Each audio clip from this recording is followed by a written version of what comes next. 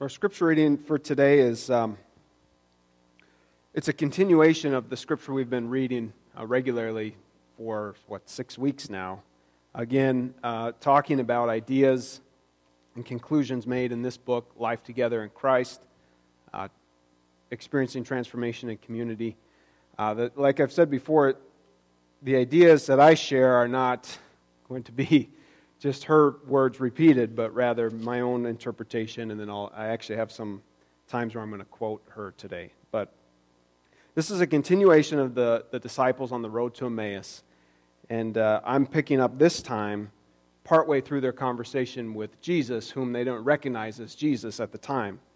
But Jesus comes up to him and he says, "What are you talking about?" And you can tell that they're sad. So hear the word of the Lord from Luke chapter 24, verses 21 through 35. "But we had hoped that he was the one to redeem Israel. Yes, and besides all this, it is now the third day since these things took place. Moreover, some women of our group astounded us. They were at the tomb early this morning, and when they did not find his body there, they came back and told us that they had indeed seen a vision of angels, who said that he was alive. Some of those who were with us went to the tomb and found it just as the women had said, but they did not see him. And then he said to them, 'Oh, how foolish you are, and how slow of heart to believe all that the prophets have declared. Was it not necessary that the Messiah should suffer these things and then enter into his glory?' Then, beginning with Moses and all the prophets, he interpreted to them the things about himself in all the scriptures. As they came near the village to which they were going, he walked ahead as if he were going on. But they urged him strongly, saying, 'Stay with us, because it is almost evening, and the day is now nearly over.' So he went in to stay with them. When he was at the table with them, he took the bread, blessed and broke it, and gave it to them. Then their eyes were opened, and they recognized him, and he vanished from their sight. They said to each other, 'Were not our hearts burning within us while he was talking to us on the road, while he was opening the scriptures to us?' In that same hour they got up and returned to Jerusalem, and they found the 11 and their companions gathered together. And they were saying, 'The Lord has risen indeed, and he has appeared to Simon.' Then they told what had happened on the road, and how he had been made known to them in the breaking of bread." This is the word of God for the people of God. Thanks be to God. Amen. Have you ever noticed that the best stories, the very best stories, are the ones that we can envision ourselves as being a part of? Do you ever notice that? Where we can identify with either the characters in the stories or maybe the circumstances, and then we can make meaning of our life, kind of envision oh, that's why this happened to me in my past, or oh, that's what happened to this character, and I associate with them. Maybe this is going to be my future as well. See, we get drawn in to the story through the characters or the circumstances that are represented there. They make meaning to our lives. I don't know how many of you have seen, I know for a fact that the parents in this room with young children at least have seen the movie Encanto. We've seen it many times. And Encanto is a brilliant movie, and it represents what Disney is really good at.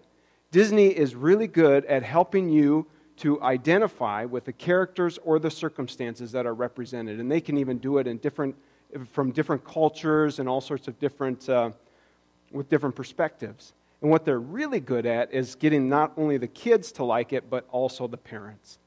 If you take Encanto, let me just run through, if you haven't seen it, let me tell you some of the characters, okay? Mirabel is a person with no clear giftedness like everybody else in the movie. Luisa is a character who shows everyone's strength, but is fearful of being weak. Okay, see if you can identify with any of these. Isabella, appearing perfect, but feeling pressure to keep up the appearance and longing to be her true self, the one who could just let go and just be her real self. And lastly, the grandmother of the show experienced great trauma in her life, but doesn't really understand it.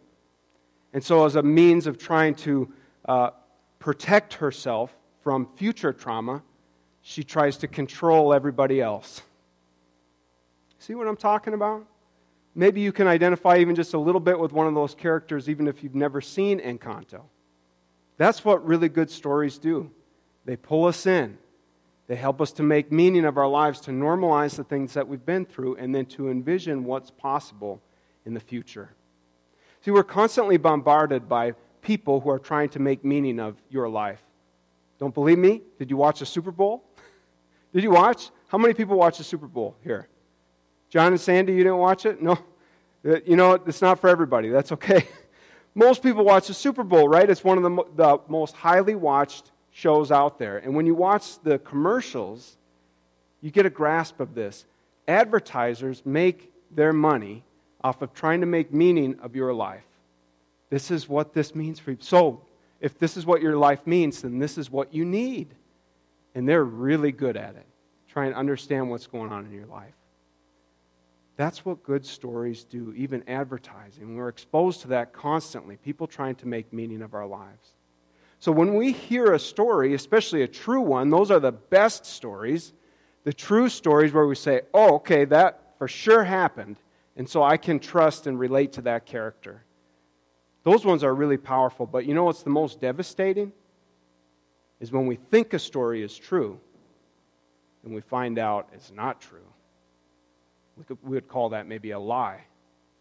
If I stood up here every week and told you all these things about my past, how upset would you be if you talked to somebody in Lake City and they said, that's all BS. Chad didn't even hardly go to our church. I don't know how he became a pastor. Can you imagine the depth of woundedness that you would have? How badly that would impact your trust of me? I mean, it probably would result in me not being a pastor. I would hope so, right? When we think a story is true and it turns out not to be true, that is terribly painful. And that, friends, is exactly what these disciples were going through. That was their experience. How could it not be? Following Jesus, giving their life to Him. Yes, this is great. And then He dies. It says right there in the text, they thought that this was an idle tale.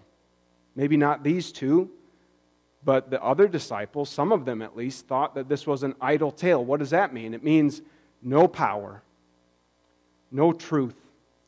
Those ways that I thought I was connected, like Jesus was making meaning out of my life, that's not true.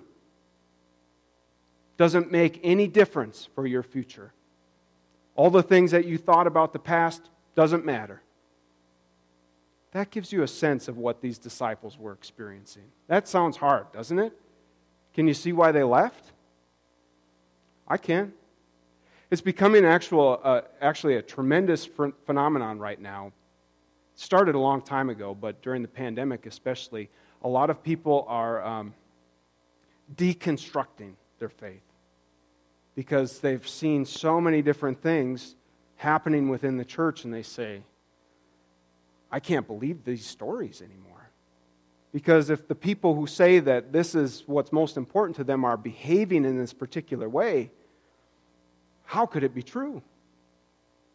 Or maybe they're saying, so that's one perspective, or maybe they're saying, why isn't God doing something? Why is this so hard? Where's the power that all the Gospels talk about? And so they say, I don't know how to reconcile this. In my mind, they seem like idle tales. I'm out. I mean, it's accelerating, friends. I'm not trying to catastrophize to you, I promise. And we were already struggling in the church, right? I mean, we were already saying before the pandemic, we were already saying, how is this going to turn out? Like, there's just not as many people as there used to be. And so the harder things get, the closer people come to this crossroads in life of saying, is this stuff real? Is the Holy Spirit really working in my life, or is it just an idle tale? And as we've talked about so many times, the people in the churches that can say, yes, it is real. I believe it. I believe that the Holy Spirit is working in my life, and then believe the words of Scripture and live it out in a way that makes us feel very uncomfortable, but in a way that's compelling to other people. You know why it's compelling? Because they can sense the Holy Spirit in you. Because you've opened yourself up to this truth, this reality that Jesus is working in your life. Those are the people in the churches that will actually learn to thrive in difficulty, like we've talked about. We talked about it last week. Like the megapodes, right? I heard somebody who also does things on Facebook and stuff like that use that example. That made me feel pretty good. Like, good, I thought it was silly, but I'm glad it helped. So this was the disciples' experience. And they're talking to Jesus, and they didn't know it was Jesus at the time. And as they open themselves up and share their woundedness, talk about the things that they're really struggling with, we get to this really important part in the text. That because they had committed to walking together, to sharing their lives together, to welcoming the stranger, which for us also just means welcoming things that are outside of our control, like the unexpected conversation in a day or disruption in our schedule. Because they had made that kind of space in their life, Jesus talks with them, and he reinterprets the Scriptures to them. He goes back to Moses and the prophets, and he says, This is what I was talking about. Can't you see? Can't you see what's happened? Can't you see that I was telling you the truth? He sits down and he reinterprets the Scriptures. Excuse me.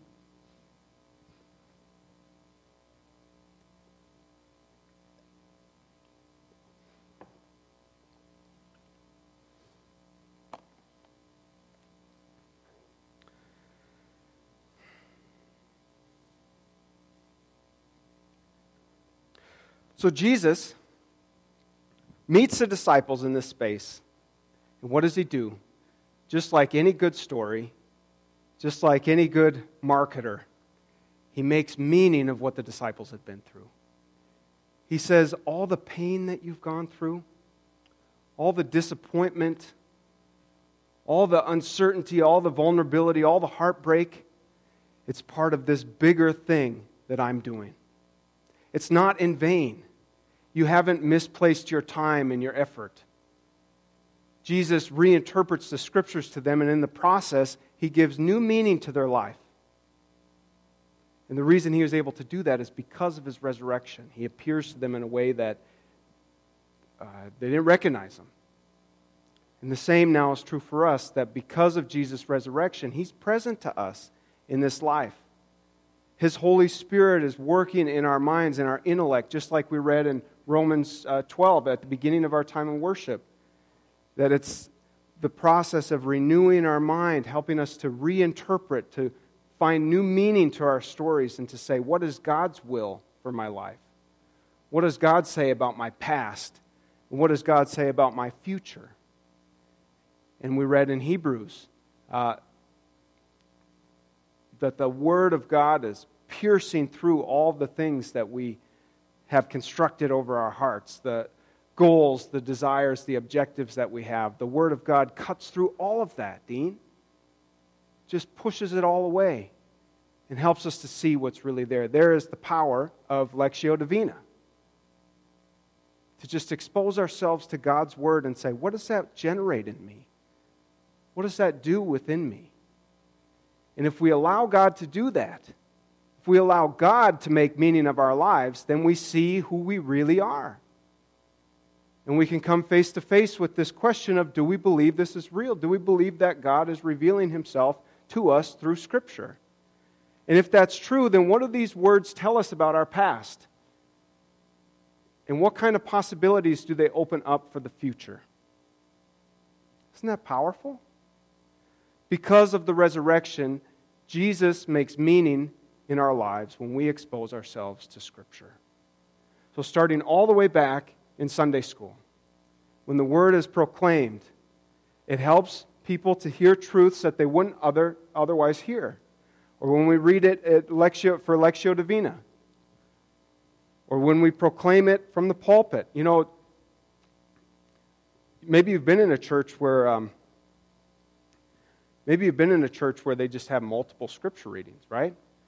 That's one of the reasons why. It's just the belief that every time the scripture is proclaimed, it like puts some truth into your mind, into your heart, and God is shaping us in that process. I wanted to read to you. This is what Barton says. This was a really good quote. This is what she says about when we read Scripture. Oh, I'm sorry. Now I'm a distraction here. She says, now, after the disciples had their lives reinterpreted by Jesus through the Scriptures, now, rather than seeing themselves as mere victims of forces beyond their control, how often do we feel like that? Mere victims of forces beyond their control, the disciples became valued participants in His story, the greatest story ever told. They began to find meaning in the events they had endured, rather than dismissing them as senseless acts of violence that left them feeling traumatized and empty. This was more than just a history lesson. They encountered Jesus' transforming presence in and through the biblical story and in their own story, and it changed them utterly. Surely this is one aspect of the renewing of our minds that Paul talks about in Romans 12, discovering brand new ways to think about our lives and our stories. So friends, have you ever thought about, as you're reading Scripture, have you ever related to any of these characters? I wrote some of them down. Have you ever related to doubting Thomas? This is probably a pretty common one. Who needed to see the holes in Jesus' hands before he could believe? Have any of you ever related to the woman at the well who's so full of shame and feels like such an outcast that you wonder, could anybody ever love me? Have you ever related to the prodigal son, maybe, who squandered opportunity and wealth? Maybe not in the same way, but saying, I could have done better. Have you ever related to David, perhaps, whose heart was powerfully for God, but couldn't find a way to not sin? You see, these people that we read about in Scripture, they're more than just stories. They're more than idle tales, made up. This is history that helps us to understand how God has worked in the past, so we might get a sense of how God might meet us in our struggle and what God might do in our future. Well, there's an important one I left out. How many people can relate to Job? Just about everybody. Even non-Christians quote Job. And they say, why is this happening to me? And maybe that's one character why people say, I'm out of Christianity. I'm done. Deconstructing. Deconstructing means just like, I'm going to pick apart the reasons I believed and convince myself of why it's not true. How many times when we read Scripture can we relate to the characters in one way or another? And maybe sometimes we can't.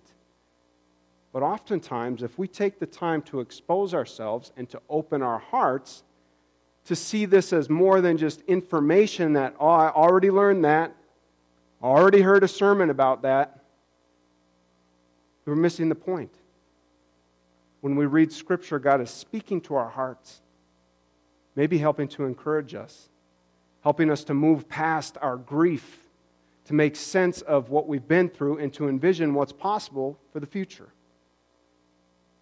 That's the power of the Holy Spirit. That's perhaps the greatest gift that God has given us, is this dynamic of reading Scripture, that Jesus comes and interprets this to us. Isn't it amazing? Now, if you can envision yourselves in the story, you can see, if you're the woman at the well, you can say, Jesus came to her with incredible love.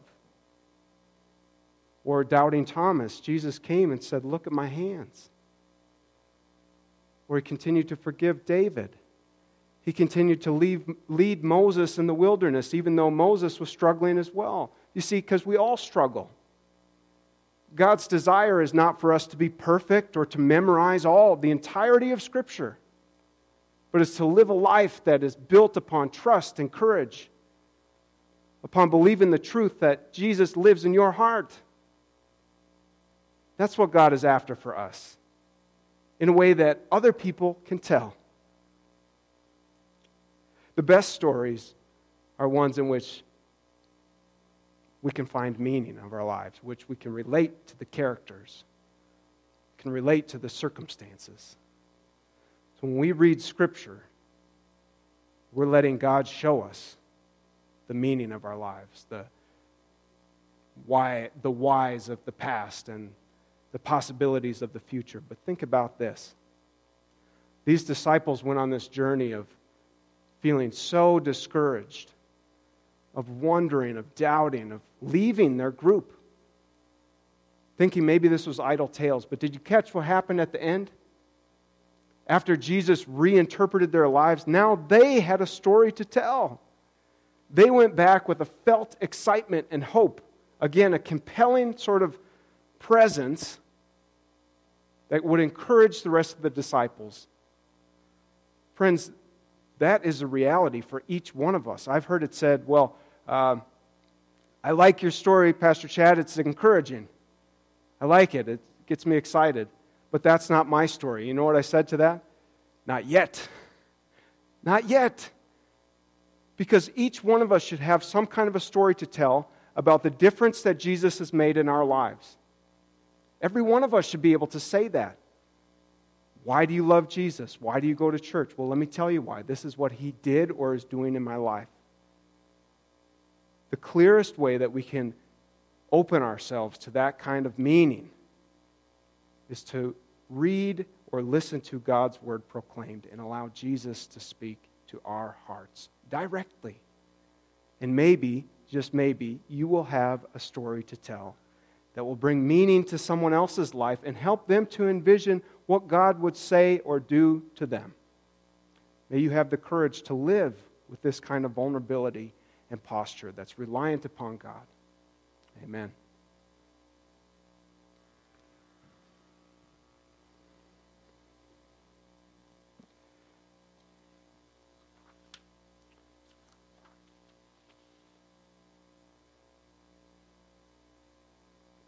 Let's just take 30 seconds to